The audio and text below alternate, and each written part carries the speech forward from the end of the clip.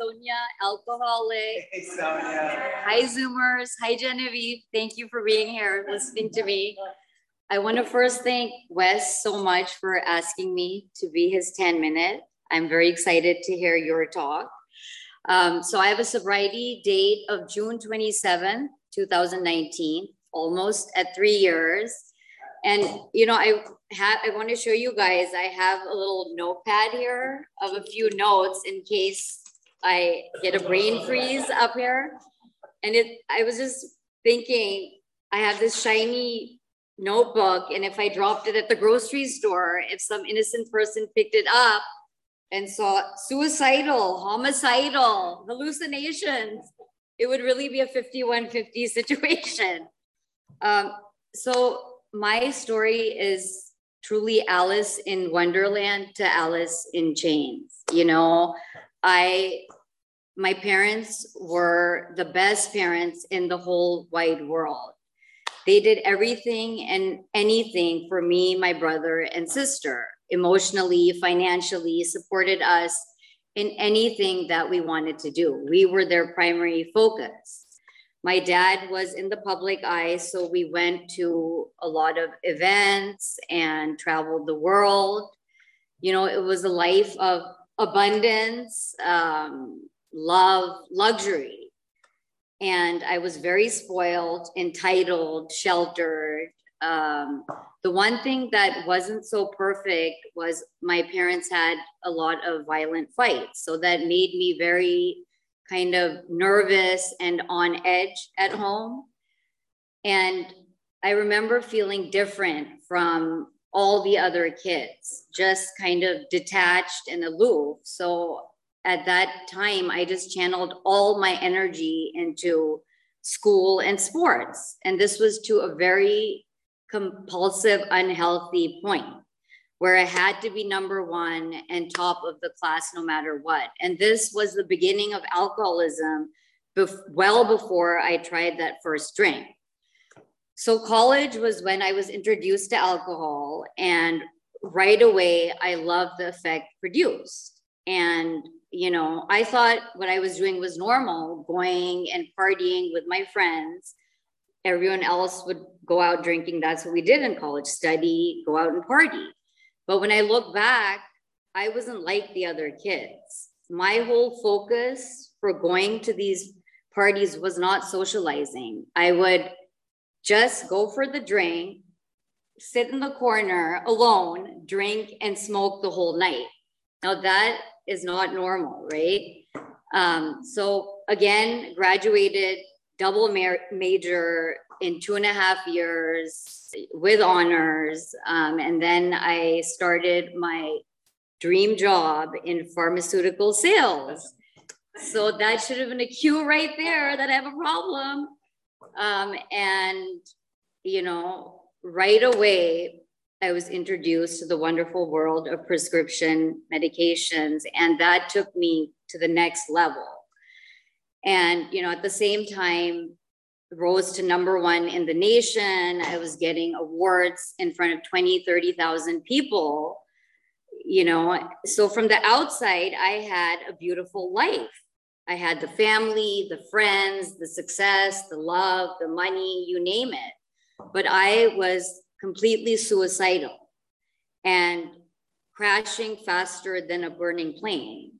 Why is that, right? I mean, that doesn't even make sense. It's because I had alcoholism. I still didn't know it.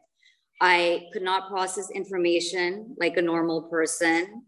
I had irrational fears. I was very sensitive. I had a lot of resentments. I had obsession of the mind with all my thoughts. Like one thing would stick in my mind and I would keep playing it over and over till the next thing did. So what did rock bottom look like? I got a DUI. I lost this wonderful job and career. I could not get back in the industry for another 10 years because of that DUI. I was offloaded from an airline, an international flight, for being too drunk. There's a stamp on my passport that says offloaded by airline forever. I had multiple blackouts where I broke my ankle. I, you know, had complete pathological mental deterioration. And you would think that's the point when I made it to these rooms, but not yet. I still had another 10 years to go. And at that time, I was lucky to make it to rehab because that really stopped me in my tracks. Otherwise, I for sure would have been dead or in jail. And, you know, what I got out of that experience in rehab was, okay, now I know I can't get physically addicted to substances. So I did a series of self-justified relapses where I would drink, use for a few weeks, not for a few months, you know, drink and use for a few days, another 6 months, not drink and use. And I thought, I don't have a problem. And I went to therapists, psychiatrists, IOP programs in these 10 years. And I decided what really is going to cure me and make me whole is going to be a good relationship. That's all I need. So needless to say, it was one disaster after another. And one that I want to mention really shows the delusional state of reality I was in. So I meet someone, fall head over heels in love. My parents, siblings were like, this is not the right person for you. So of course I knew what would make them happy. I went to Vegas and got married, brought him back home, and my mom was crying for like 3 months straight. He moved in with my brother and I, and about 6-8 months, I discovered that he was a full-blown heroin addict.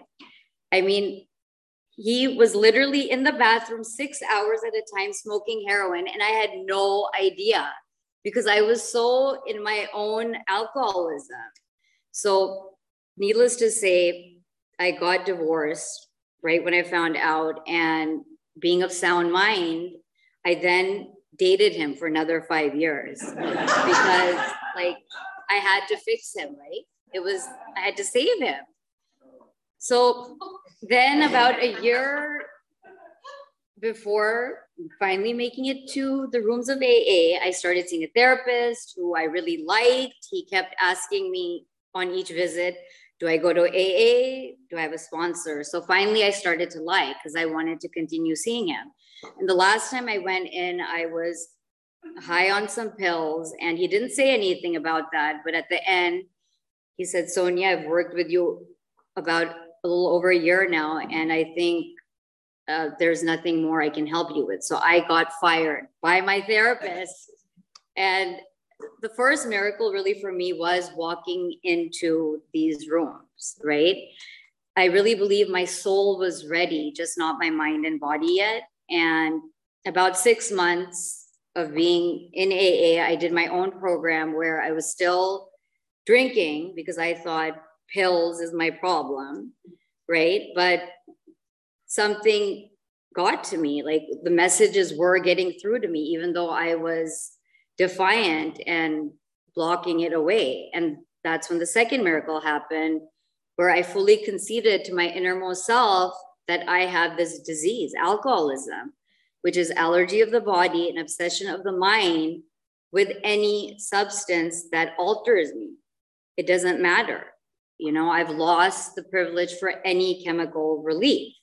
And at that point, I fully surrendered and became willing to follow simple directions. And that's when the third miracle happened, where, you know, my relationship with God, I blamed him for everything. And I came into acceptance that everything I perceived as being horrible in my life was of my own doing. God was actually protecting me every step of the way. And, you know, at that point, I had a complete transformation, psychic change, and all the promises came true for me. And I've ever since been deep in the middle of AA. I talk to my sponsor every day. I've surrounded myself with a fellowship of friends in the program that mean everything to me. I do events, have many commitments, fundraisers. My day is, you know, pretty much AA is my priority. that comes first. And, you know, to the newcomers, if I can do it, you can definitely do it.